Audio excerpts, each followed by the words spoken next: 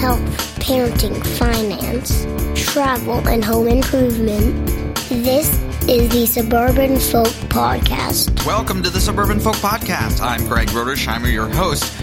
I'm continuing my solo series around home improvement. Last time, I talked about my experiences in bathroom remodels, specifically focusing on where people either uncomfortable with DIY or no experience with DIY can hopefully start to gain experience and become more comfortable in saving money via doing projects yourself. Today, I want to talk about kitchen remodels. If you hear any realtor talk to you about where your money is made in your house, it's going to be kitchen and bathrooms. I started with the bathroom because I feel like some of those projects, like replacing a toilet, are really simple to tackle.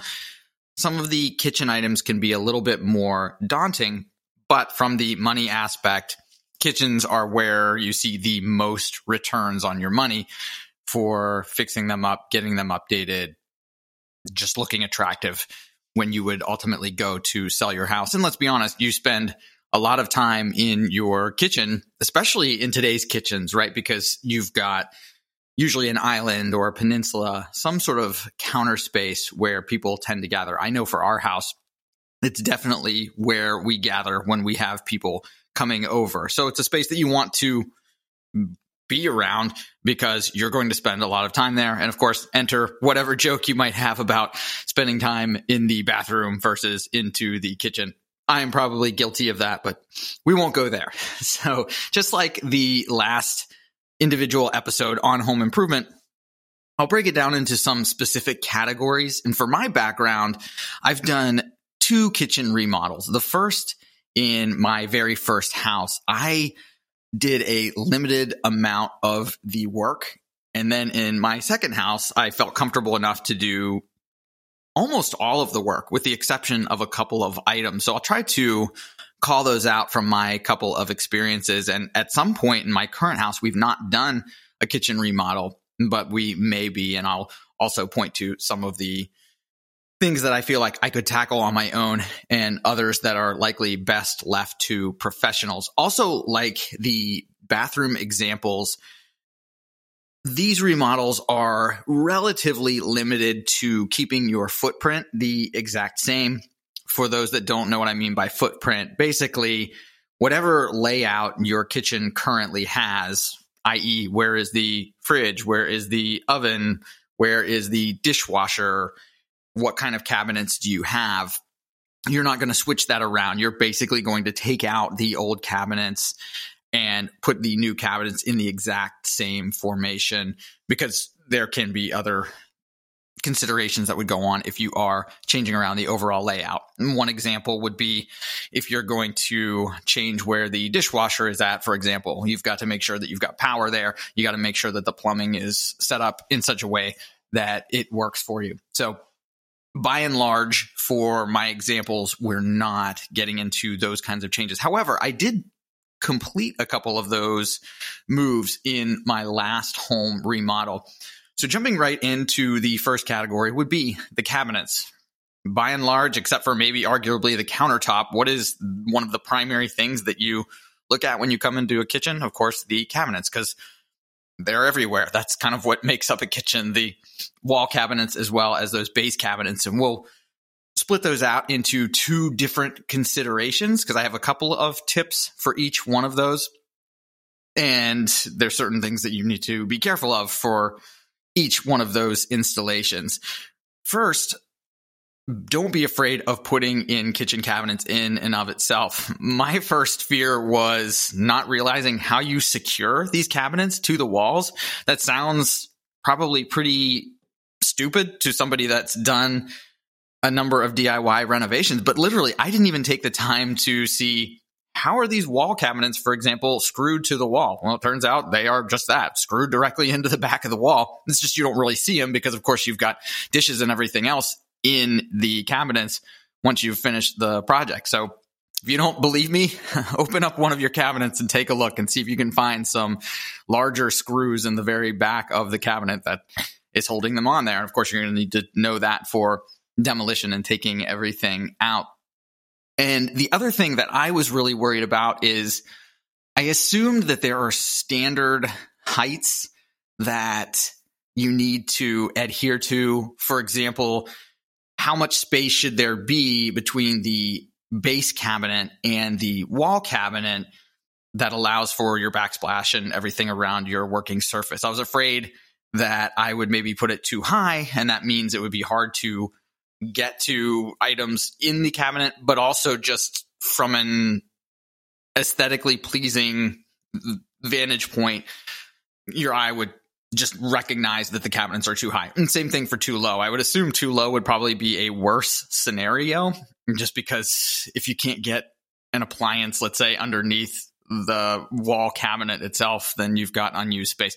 I don't think anybody would get to probably put them that low. And to be honest, I probably knew at one point what that standard amount of space was, but I've also found that it's not really that big of a deal when figuring out how high up to put your wall cabinets. So those couple things, though, are what made me actually hire a contractor for hanging the cabinets for my first kitchen remodel. I felt confident enough in the second that I was able to do it on my own.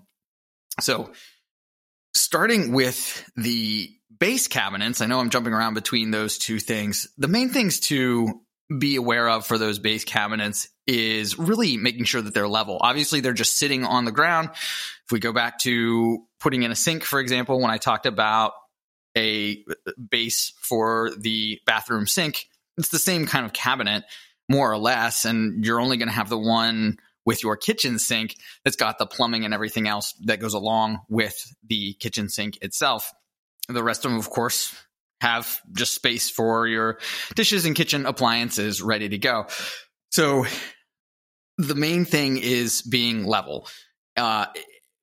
More so even, again, going back to the bathroom sink, because if they're not level on their own and then not level as they are side by side with each other, then you're really going to have a problem when it comes to getting the countertop on. It doesn't have to be exactly perfect. Again, that's something else I had to remind myself as I was putting in base cabinets, but it does need to be relatively close so that when it comes time to have a level countertop, you've got a space that you can work with, and it at best isn't level, i.e. if you're working with Formica countertops, for example. And at worst, if it's a more dense countertop like granite or like one of the other man-made ones or things like that, then you may have a real problem on your hands. They'll have to be shimmed up really, really high. Could look funny, et cetera, et cetera. So basically make sure that you have a large level that you can check left to right. You can check front to back. You can check diagonally as you're putting these cabinets in. Also, it's nice to have some clamps. I did not for my kitchen remodel where I was putting in those cabinets myself, but if you do, that way you can clamp the base cabinets that are side by side together. So as you're leveling them up, and I'll talk about how you do that in just a second, you know that they'll be still connected to the next cabinet. You're not constantly moving one and the other.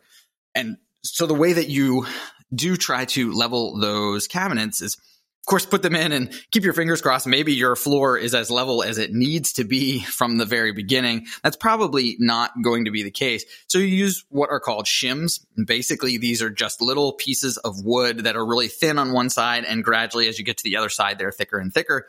You put the shim thin side in first, and you gradually knock it in on whichever side is too low to bring the cabinet up. And then, of course, you check to make sure it's level. Once it is level, you just break off the shim. And more or less, that's what you need to do. Obviously, easier said than done. You got to check a bunch of different angles and make sure that you get it right. One other consideration that you may not know until you take out the cabinets that you're replacing is whether or not the floor goes all the way underneath those base cabinets. Some floors will stop right at the base.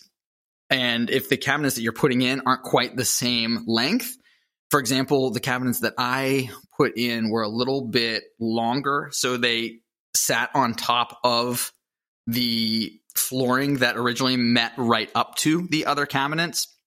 That means that the front is inevitably going to be higher than the back. So I was having to put shims into the back almost in every single cabinet, if I remember correctly. So that's something you're going to find once you take out those old cabinets. And, I didn't really talk about demolition much except for taking out a toilet in the bathroom episode.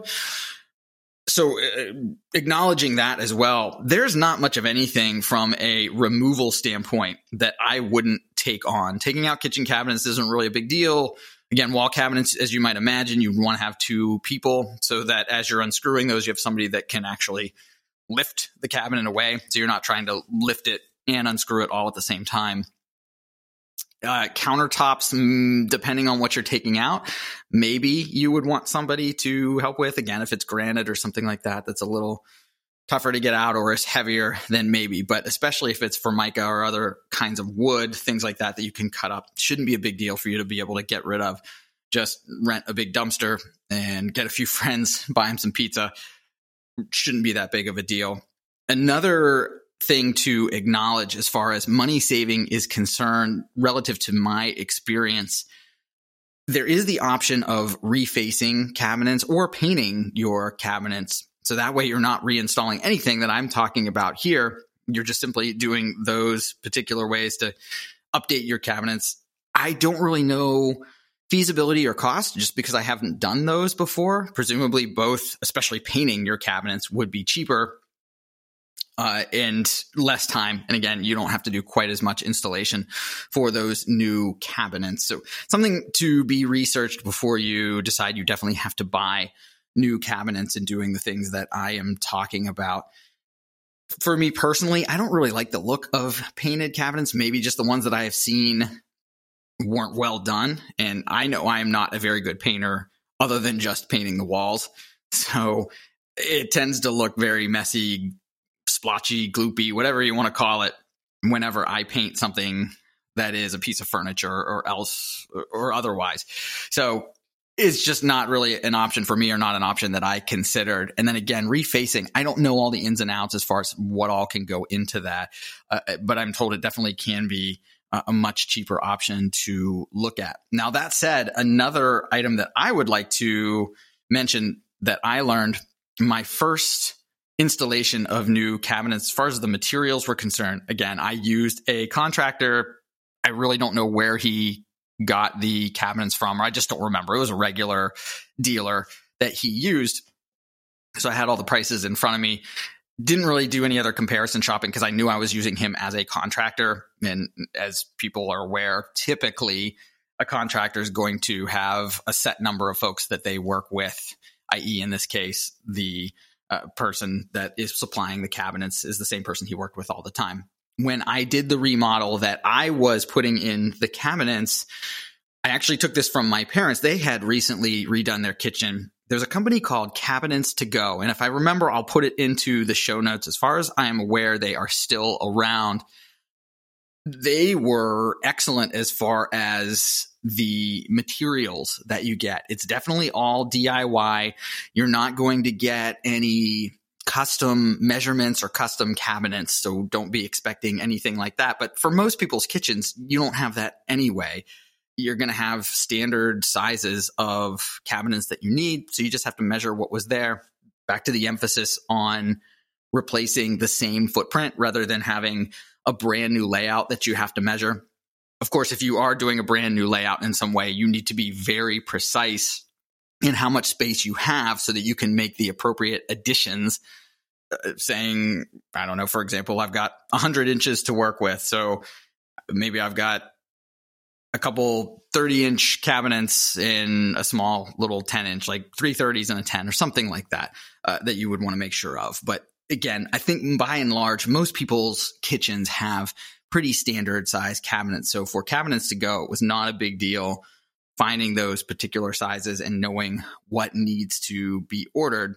But the thing that I really liked about them, and the reason I also compare it to my first kitchen remodel, is the materials that you get. I know I spent more on my first remodel, presumably going through a regular dealer and using a contractor. The boxes i.e. the whole cabinet minus the door, was made out of some kind of MDF. For those that are not familiar, that's almost like a particle board. It's thicker than particle board, but it's not very strong. It's the kind of stuff that, heck, if it gets really, really wet, you could definitely see the veneer that looks like the wood peel more easily than other materials. And then for the door itself, the frame of the door is wood, but the inside is like an insert. Again, I suspect MDF or some other kind of hard cardboard type of material. The way you'll know those is if you close them, they'll have this really hollow clank. And that's probably not the right word because I think of metal when I think of clank, but it makes a certain sound that just doesn't sound solid. And heck, depending on the style of door, some of them, even that middle piece will move a little bit, that it's definitely just a filler piece in the middle. Whereas the cabinets to go materials, the box is definitely plywood, which is really what you would want. It's going to be a lot stronger, a lot more durable than the MDF that I'm talking about. And the doors were solid wood the whole way through. And again, going back to that sound that you get, you don't get that clank. It actually sounds a little bit more solid. The other thing that's nice for the base cabinets is they came standard with the soft close hinges on them. That's and they were really easy to install. I don't recall them being any different than installing any other kind of drawer. So another nice little feature that you got, and frankly, it was a lot cheaper than what I had paid for that first renovation. One more thing, not to keep spending time on cabinets to go. They do not sponsor this podcast, but I just really had a good experience. Luckily, I did have a local shop where I could go and see the cabinets, but they ship anywhere and seem to be pretty good about returns. So when you get the cabinets, they are completely disassembled. So you are opening each box and building these. I don't remember there being any major issues in building them other than being tedious, like sometimes these kind of builds can be. I mean, if anybody's ever put together a shelf or something for a kid's room, or heck, when I was growing up, it seemed like every kid had to have a CD rack in their room. And sometimes you had to put some of it together. Basically, each cabinet is about the same amount of effort for that. So I'll say 45 minutes-ish to put them together. So if you have a garage where you can have a dedicated space as you're putting the cabinets together, that makes it less of an inconvenience. If you don't have that, hopefully you can put some other space around somewhere. But it's the type of thing, if you do one a night for a week or two, then you'll be good to go and you won't get super frustrated because you're having to do the same process over and over again. But the other thing that's nice about that is they seem to be very well packaged. I only had one that was damaged. And again, the company had very little issue with taking it back and getting me another one. Although I did have the luxury of going directly to the showroom that is here in Virginia to get that exchange. So I didn't have to worry about the new one coming shipped damaged as well, like you potentially could have the issue otherwise. So that's the only other thing that I could think of maybe being a potential issue. And gosh, they didn't come with knobs, I don't think, or maybe they did and I just didn't want to use what they had. So that's really the only other thing that you're going to have to purchase are some of the knobs. Actually, I guess one maybe knock is the screws that it came with didn't really seem big enough, frankly, for what I wanted to do for those wall cabinets. So I was able to keep a lot of the screws that I had from the cabinets I was replacing that were a lot thicker and just use those instead. Obviously, you could go to the hardware store and get bigger screws so that it's more substantial into the wall. That's really the only thing that I can say as a knock for cabinets to go. They don't have a huge amount of selections. I seem to remember a couple different white cabinets, maybe a cream color. We tend to be into the darker looking finishes, so I think ours was called chocolate.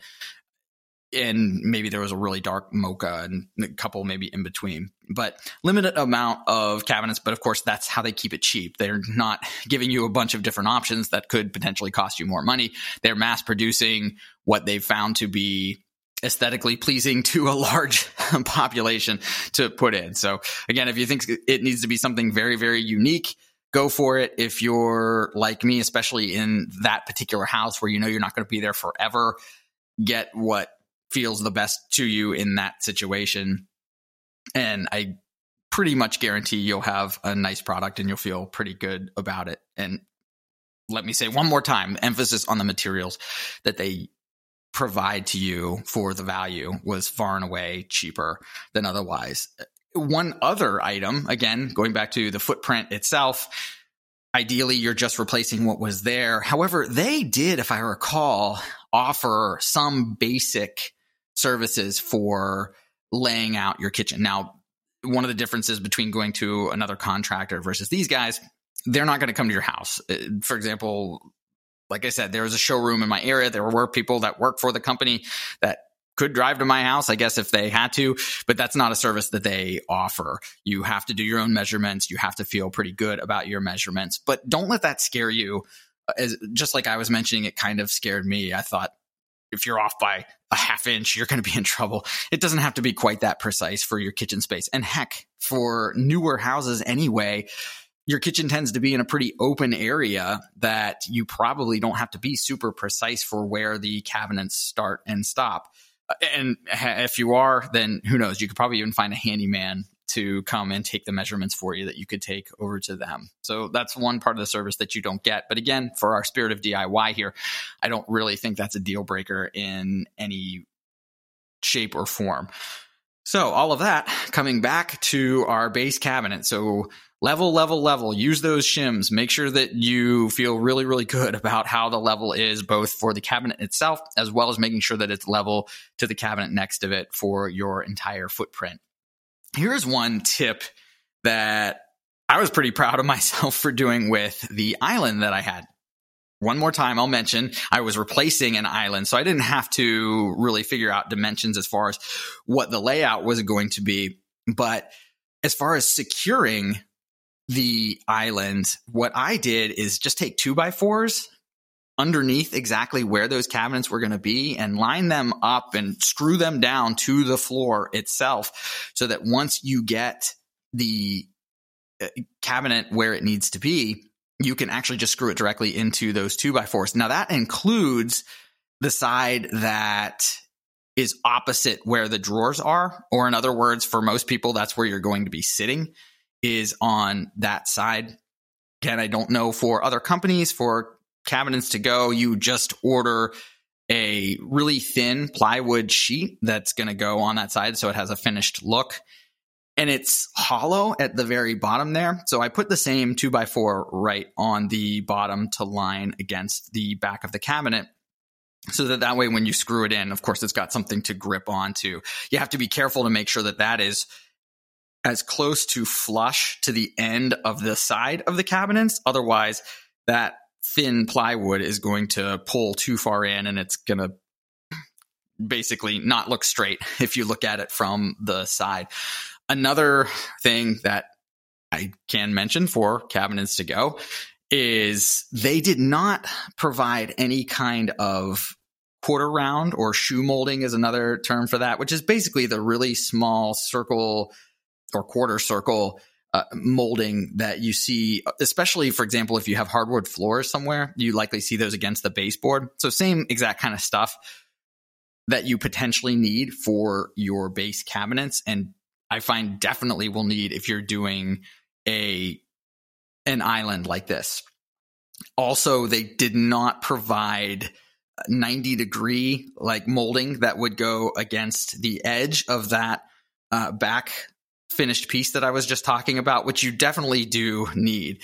I was able to go to Home Depot, found a very, very close color to it. Actually, they kind of offset each other nicely because it was just a little bit darker. I don't remember how much, but pretty cheap. They were MDF, so not expensive at all. And likely your hardware store will have something. And heck, if you really insist on having wood for something like that, you could buy unfinished molding and stain it if you really, really have to. So that is something that I had to get, but I found that there were certainly enough options at the hardware store that you'll be able to match that up.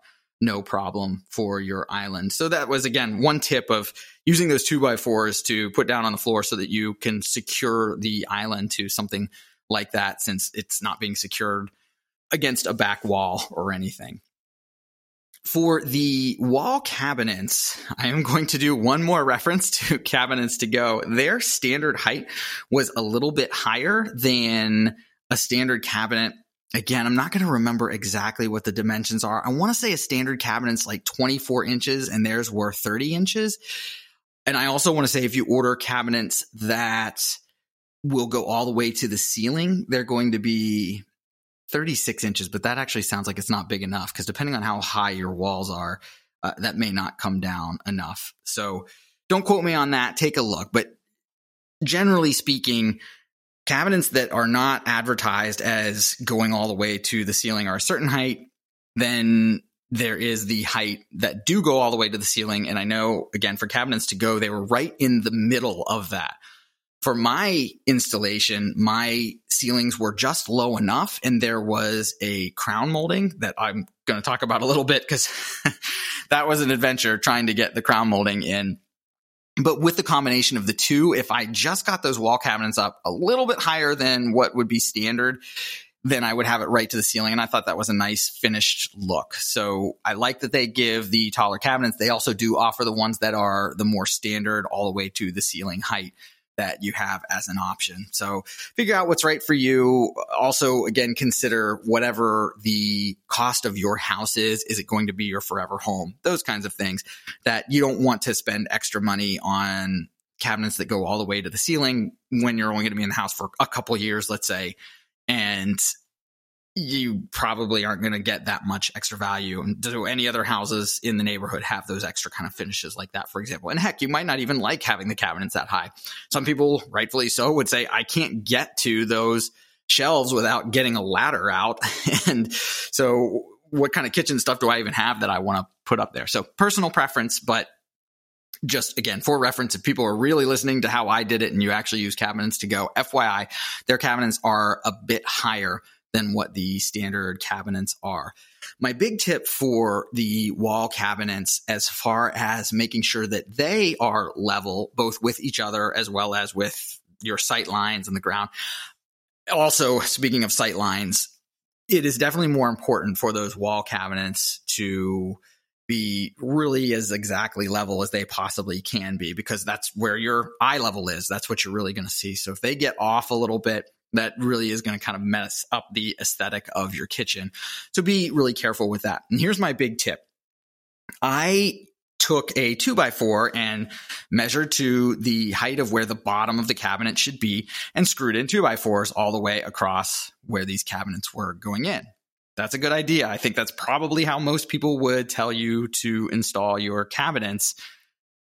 The thing that I should have done differently, and was a suggestion I heard after I was completely done, regular 2x4s are not reliably 100% straight all the time. This is your basic lumber. This is, of course, what's being used to put up walls or things like that you're not really going to see. The boards are just fine, but to be 100% exactly straight and level, probably not going to get that. So the suggestion is to buy some kind of wood that is meant to be seen so that it is probably going to be more reliably straight. So I don't have a good example off the top of my mind of the specific type of wood. Again, if you go, you'll see certain type of finishes at the hardware store for wood that's meant to be part of furniture or other applications that isn't just your regular old pine 2x4s.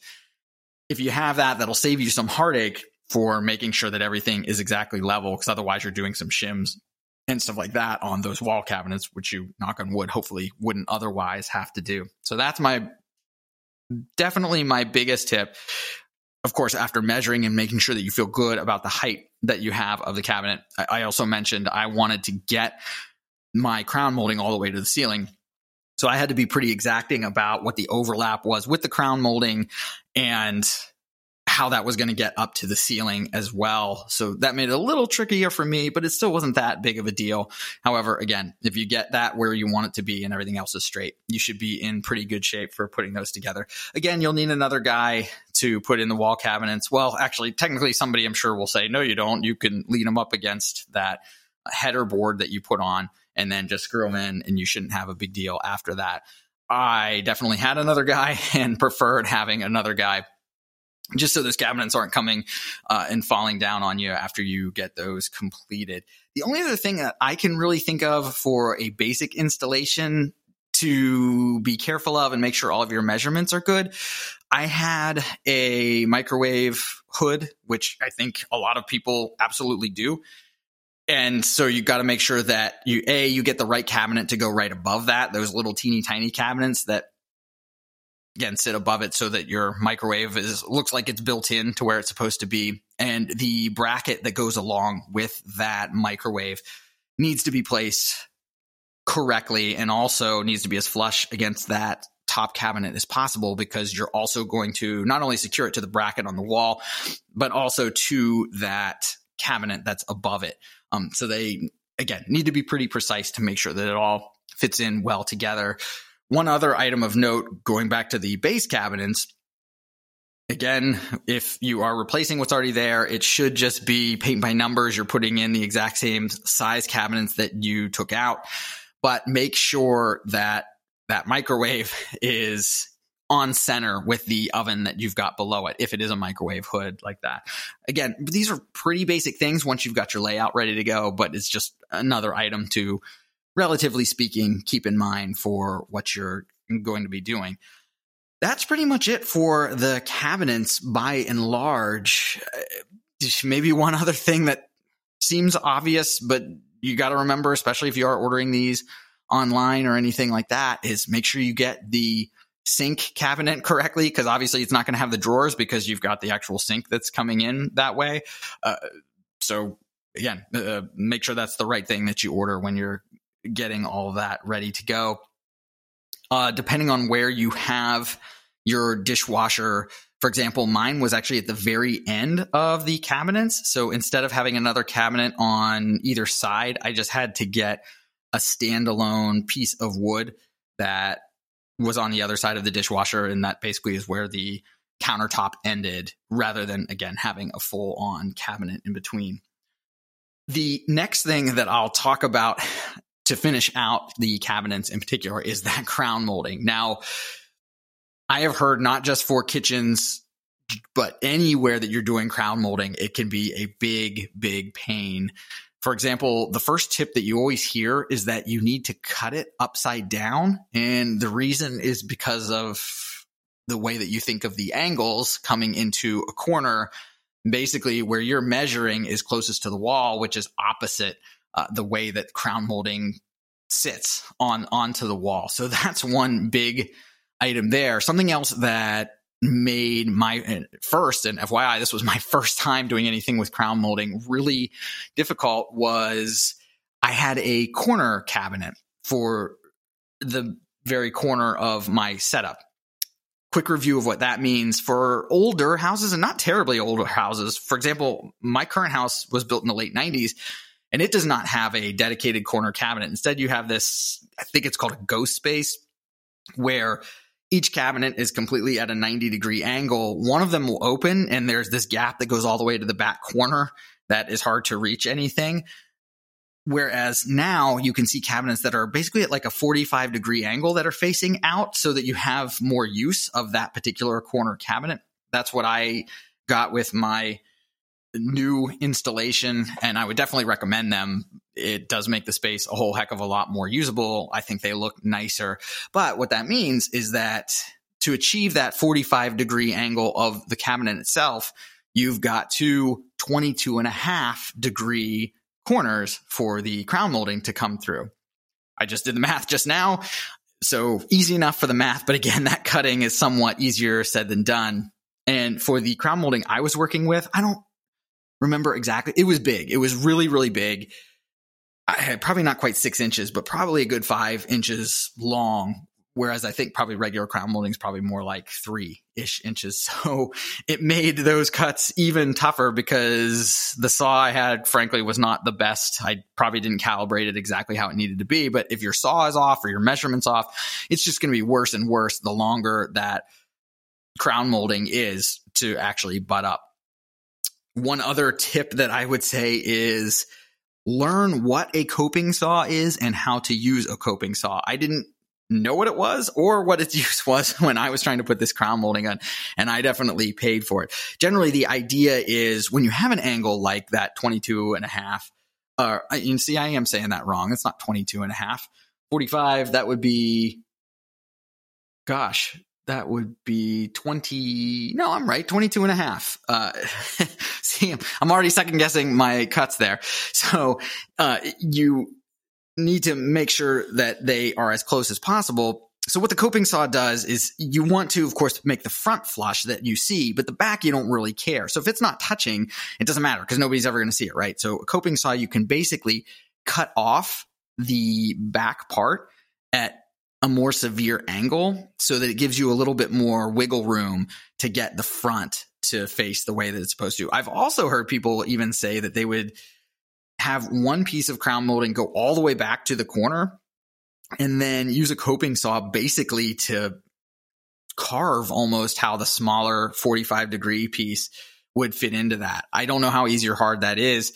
I think the other method I mentioned as far as doing the coping and cutting the backside on both ends really severely would probably be a better way to go. I did not do that, and the angles just were not coming. I was actually working with my dad to try to get it done, and I just got scared to do any more cuts. So he was doing his best to try and figure it out.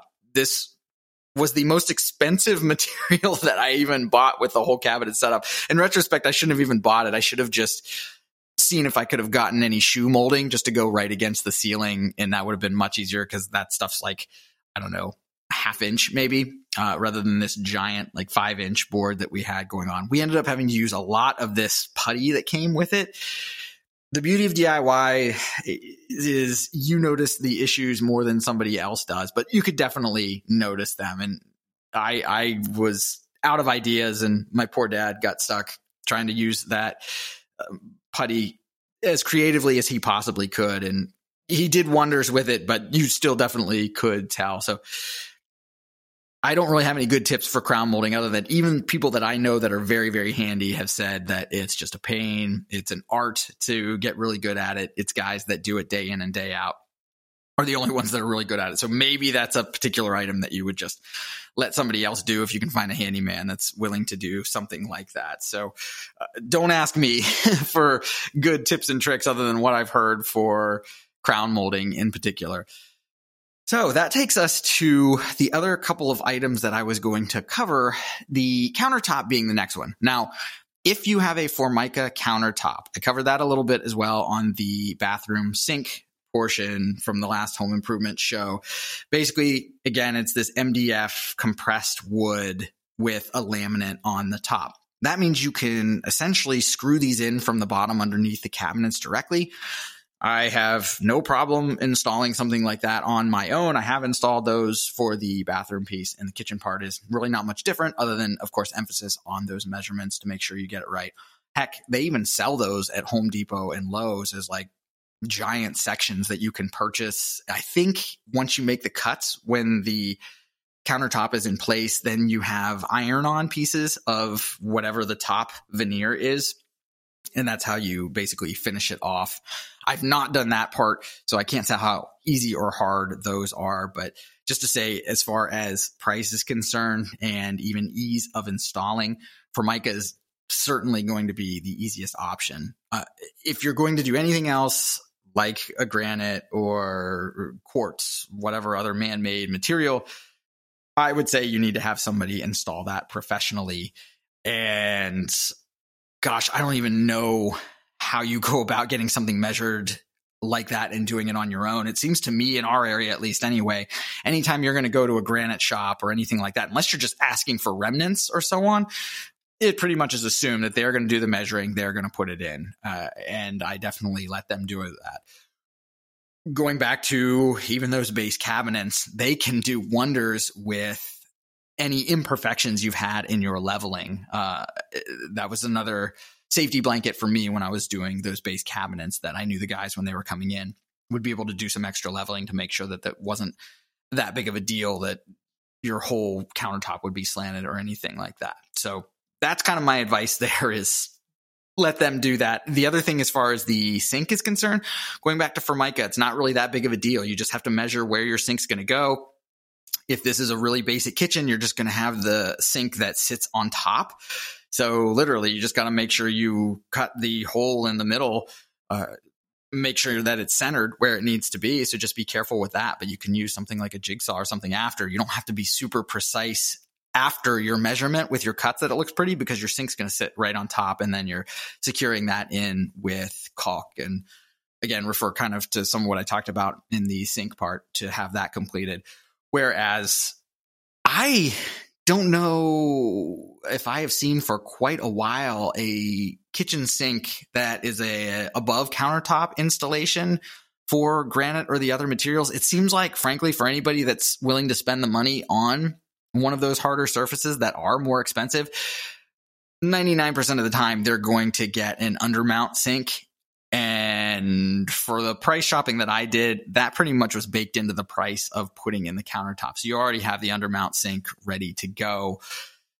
And that's just the way it would be. So I'm not really going to cover much else other than what I just did for Formica and having to put in the kitchen sink with any other type of harder surface for the counters. The plumbing, while we're just on the sink part, I actually don't think the kitchen sink is quite as intimidating as it might seem. When you get the sink, of course, it'll come with all of the drain hookups and all of that.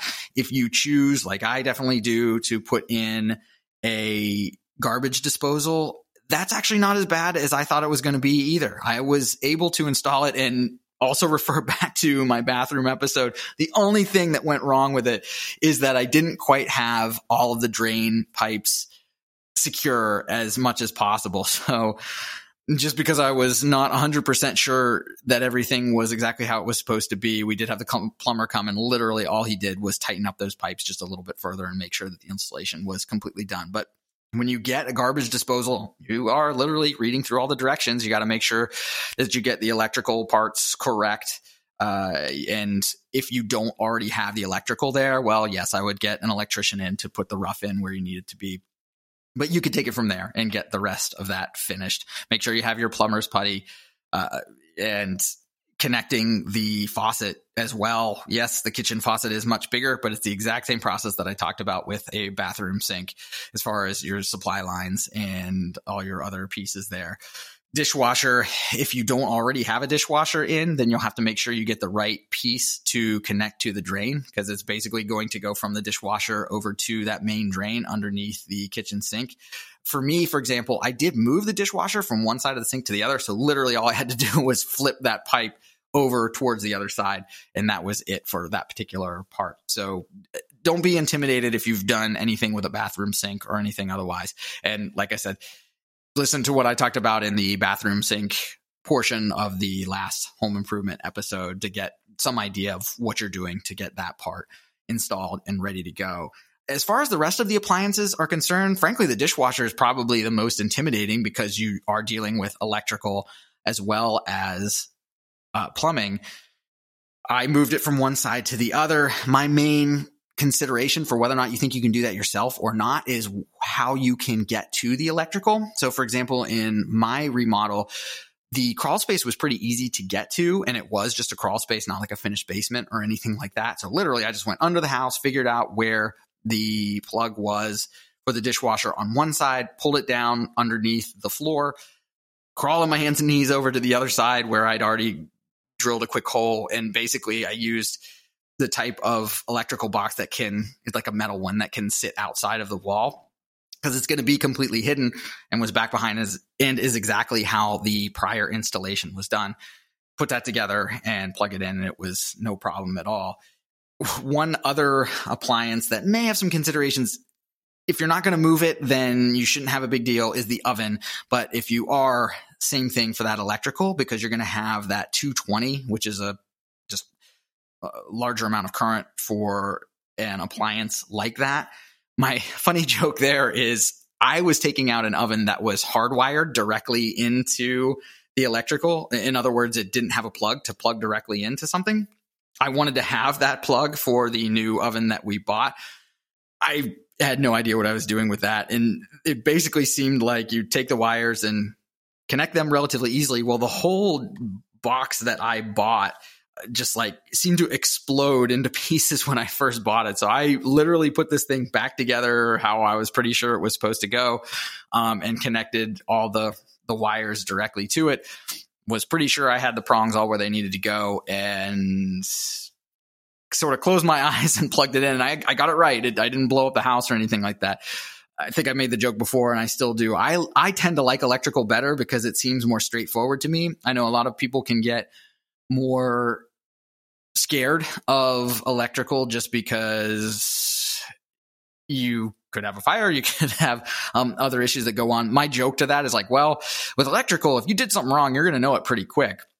Hopefully it's not that you know it because a giant fire starts, but more often it's you know it because the light bulb doesn't turn on or the outlet doesn't work or something like that. So that was something else that took more work for me to have to do. And the joys of doing any renovation is finding out what challenges you're going to deal with that you couldn't see until you take things out. In this particular case, the fact that the oven was, again, hardwired in, and then I had to get a separate plug to put in after it, which was a little more challenging than I originally wanted it to be. So I don't really think much else there. Luckily, the fridge is not really that way. Fridge can plug in anywhere. So likely you're not moving it. So if you have a new fridge, you're just sliding it right in there, plug it in, and away you go. And if you are, it's just a matter of getting another outlet to where it needs to be. I would say you probably want to make sure it's on a GFCI so that it's protected and you don't blow your fridge or anything like that. But it shouldn't be really any other big deal beyond that. And the last thing that really takes us to, I think, is the flooring. My main considerations to get across is specifically in whether or not you want to have wood floors. My kitchen right now does have wood floors, just because it's wood floors throughout the downstairs in general. So we certainly weren't going to change that. From an aesthetic standpoint, I don't necessarily prefer wood to tile. So if it's a blank slate, I am probably going to be apt to put tile down.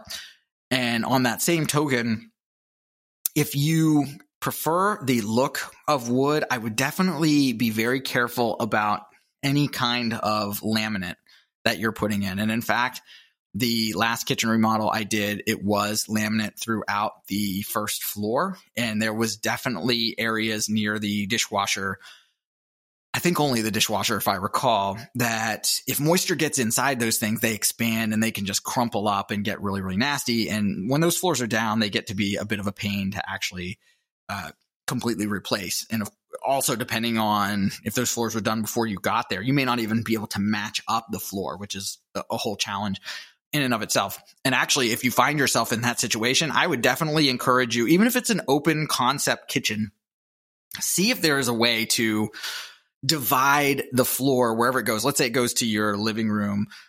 Divide the floor in some way and then put down tile. Don't even try to match up whatever else you had or change it to anything else. Just have a very intentional, tasteful change to tile. And then that way you don't have to worry about those issues with water and so much as much. And to me, tile is just more durable. As I covered in the last episode, it is pretty easy to put down. So that's definitely my recommendation, is moving to tile if you do need to change the floor at all, and stay away from any of the laminate flooring if you like the wood look but don't want to pay for wood. Otherwise, I think you're frankly going to need to put down like actual hardwood floor there. Taking the tile consideration a little bit further would be the backsplash. Backsplash can mean a couple different things. This is kind of going back to the countertop. So standard backsplash is just a piece of the same material of what your counter is. Again, whether that's Formica, whether that's granite, whatever. And it just basically sits right up against the back wall where the counter is. And of course, mainly making sure, as the name indicates, that any water that's coming up from your sink doesn't mess up the walls or get behind the walls and cause mold, whatever other issues are going on. You can take that further or even do something completely different and have a tile backsplash. I really prefer these. This is another that falls into the category of, I don't think it's that hard to be able to do yourself. And it definitely, I think, gives the kitchen a more upgraded look. So even though the material can be kind of expensive, if you do it yourself, it's not in the grand scheme of things that expensive and really can dress up the look of your kitchen. So of course you go buy whatever materials you want to have, i.e. ceramic. I don't know if they really do porcelain for the wall necessarily. This is really where you're also going to get into your natural stone. I'm going to blank on some of the specific types that you can get, but they're all across the board. And any natural stone is going to be more expensive. You have to be a little bit more wary of making sure it's sealed properly, et cetera, things like that. But all can really look nice. And really, going back to the other episode, it is as simple as obviously being careful, but make sure you have your thin set, mix that up, putting it on the walls, and just making sure everything is as straight as possible. Use those spacers like we had talked about before to make sure that everything is nice and even.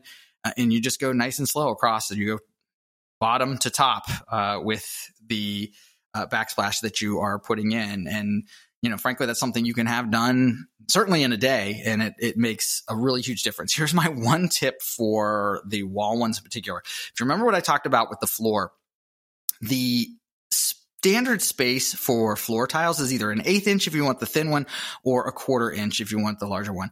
I think that the wall tiles can tend to be thinner than that. The mistake that I made the first time putting in the backsplash is when you press it against the wall, depending on how much thin set is back there, it can seep into those grooves. And I did not get that thin set out of those grooves. So it all dried. And when I went to go put the grout in, there basically was not enough space in between those to allow the grout to stay. So for example, I put the grout in and I started sponging off the grout on the face of everything. And it was basically wiping away the grout in the grooves. So I had to buy what's called a grout saw. And I think it's like diamond tipped basically, but had to go through the entire kitchen. This was a pretty big kitchen. I put in a lot of cabinets here, and I'm literally sawing out thin set in between every single one of the tiles. So what should have been a day's project, because I was trying to do it too fast and was not careful with what I was doing, ended up being, I don't know, a couple weeks worth of me at night after work, taking this grout saw and just completely sawing all of that extra grout in between. And then once I did that and put the rest of the grout in, it looked really good and I was happy with the final result. But that's another lesson learned from me, that be aware if you see the thin set seeping a decent amount up in through those grooves, take a toothpick or something and make sure it is out of there while it's still wet. Otherwise, you could end up with an issue like I did for the backsplash. So I think I also didn't mention there's one combination you could consider for the backsplash, which would be having it go directly to the countertop. Or I have seen, actually our current one is this way. I would not have chosen it this way, but it is the standard backsplash like I described, with the tile backsplash behind it as a combination. And I've seen that elsewhere and so on. So you kind of have those three different options. And also, if you really just aren't interested in doing it, that's another consideration for what would be in your neighborhood or not, right? Like there are certainly neighborhoods where they'll have just the small 3-inch or so backsplash behind it, and then it's just painted after that. And another tip, though, as you're tiling around the electrical outlets that you will have there, one is make sure that you get outlet covers that are big enough to cover the space between the tile and the outlet itself, because you may not get quite as close as you would, for example, with just drywall. So the smaller standard drywall ones may not cover where you stopped with the tile, and they definitely make oversized outlet covers. So I would go for that. Something else too, I would not get anything decorative for those outlet covers. Just get your standard white or whatever color you have in your house, rather than, actually, as an example, our house now, they decided to buy matching tile outlet covers. Knock on wood, nothing has happened with those outlets to this point. But if they do, it sure seems like those tile outlet covers are caulked in there, cemented in there. They're pretty solid. So we would have to really figure out the easiest way to do no other damage to replace the outlet and do whatever we have to do. I just don't think that kind of stuff is worth it. Just stick with the same kind of outlet covers that you have throughout the rest of the house. And then one more tip for the outlets. Tile is thick compared to other stuff that you're putting in. So you need a way to push the outlet itself out so that it's flush with the rest of it. One thing I used, and hopefully this isn't dangerous in any way, but I just bought some really small washers that I could put right on top of the screws that screw the outlet in. So that way there's some space in between and the outlet won't go the whole way back. So what'll happen if you don't do that is either your outlet covers will sink all the way back into the wall because the tile, again, is pushing it so far out. Or if you try to like meet it in the middle where the outlet doesn't start to sink back in, when you go to plug something in, your plug's going to want to actually push further back into the wall. So it needs something to hold it there. So like I said, what I found that worked for me was using just little washers that can work in between. You may also have to get longer screws to get those outlet covers in. So another just little small tricky item that you have to keep in mind. And really, that's about it for the kitchen. One other thing that I will say, an argument for DIY, back to the very beginning, we spend a lot of time in the kitchen. We make our meals in the kitchen. So for anybody that's gone through a renovation knows it is definitely a headache when you do not have your kitchen appliances and everything is a wreck. So being able to limit the amount of time that your kitchen is out of commission is huge. And unfortunately, with contractors, you definitely don't know exactly when they are going to be back after they have taken out all of the original kitchen and you're stuck with a microwave in the other room for eating. That can be a really big issue. Again, going back to my other renovation where I did most of the work myself, we went from taking the cabinets out to putting everything in and at least putting a piece of plywood on top while we were waiting for the granite to be put in. I will say 4 days, maybe. So that is way more doable than a contractor waiting weeks and weeks from when they first pulled everything out, whether that's what they told you it was going to be, or even worse, they aren't reliable and weren't able to stay on track with what they told you they were going to do. So if you have any questions, have other tips and tricks, I'd love to talk about it. I'd love to get some other folks on the show to talk about their home improvement stories, good or bad, as we try to beef up this part of the show. Definitely let me know. It's greg@suburbanfolk.com. Thanks for taking a listen, and we'll be in touch. If you enjoyed this episode, please consider giving us a 5-star review on Apple Podcasts. You can also subscribe on Apple, Spotify, or all other major podcasting applications to be notified of our latest episode. You can also join our conversation at suburbanfolk.com or any social media site, including Facebook, Twitter, and Instagram at the handle Suburban Folk. Thank you for listening to my daddy.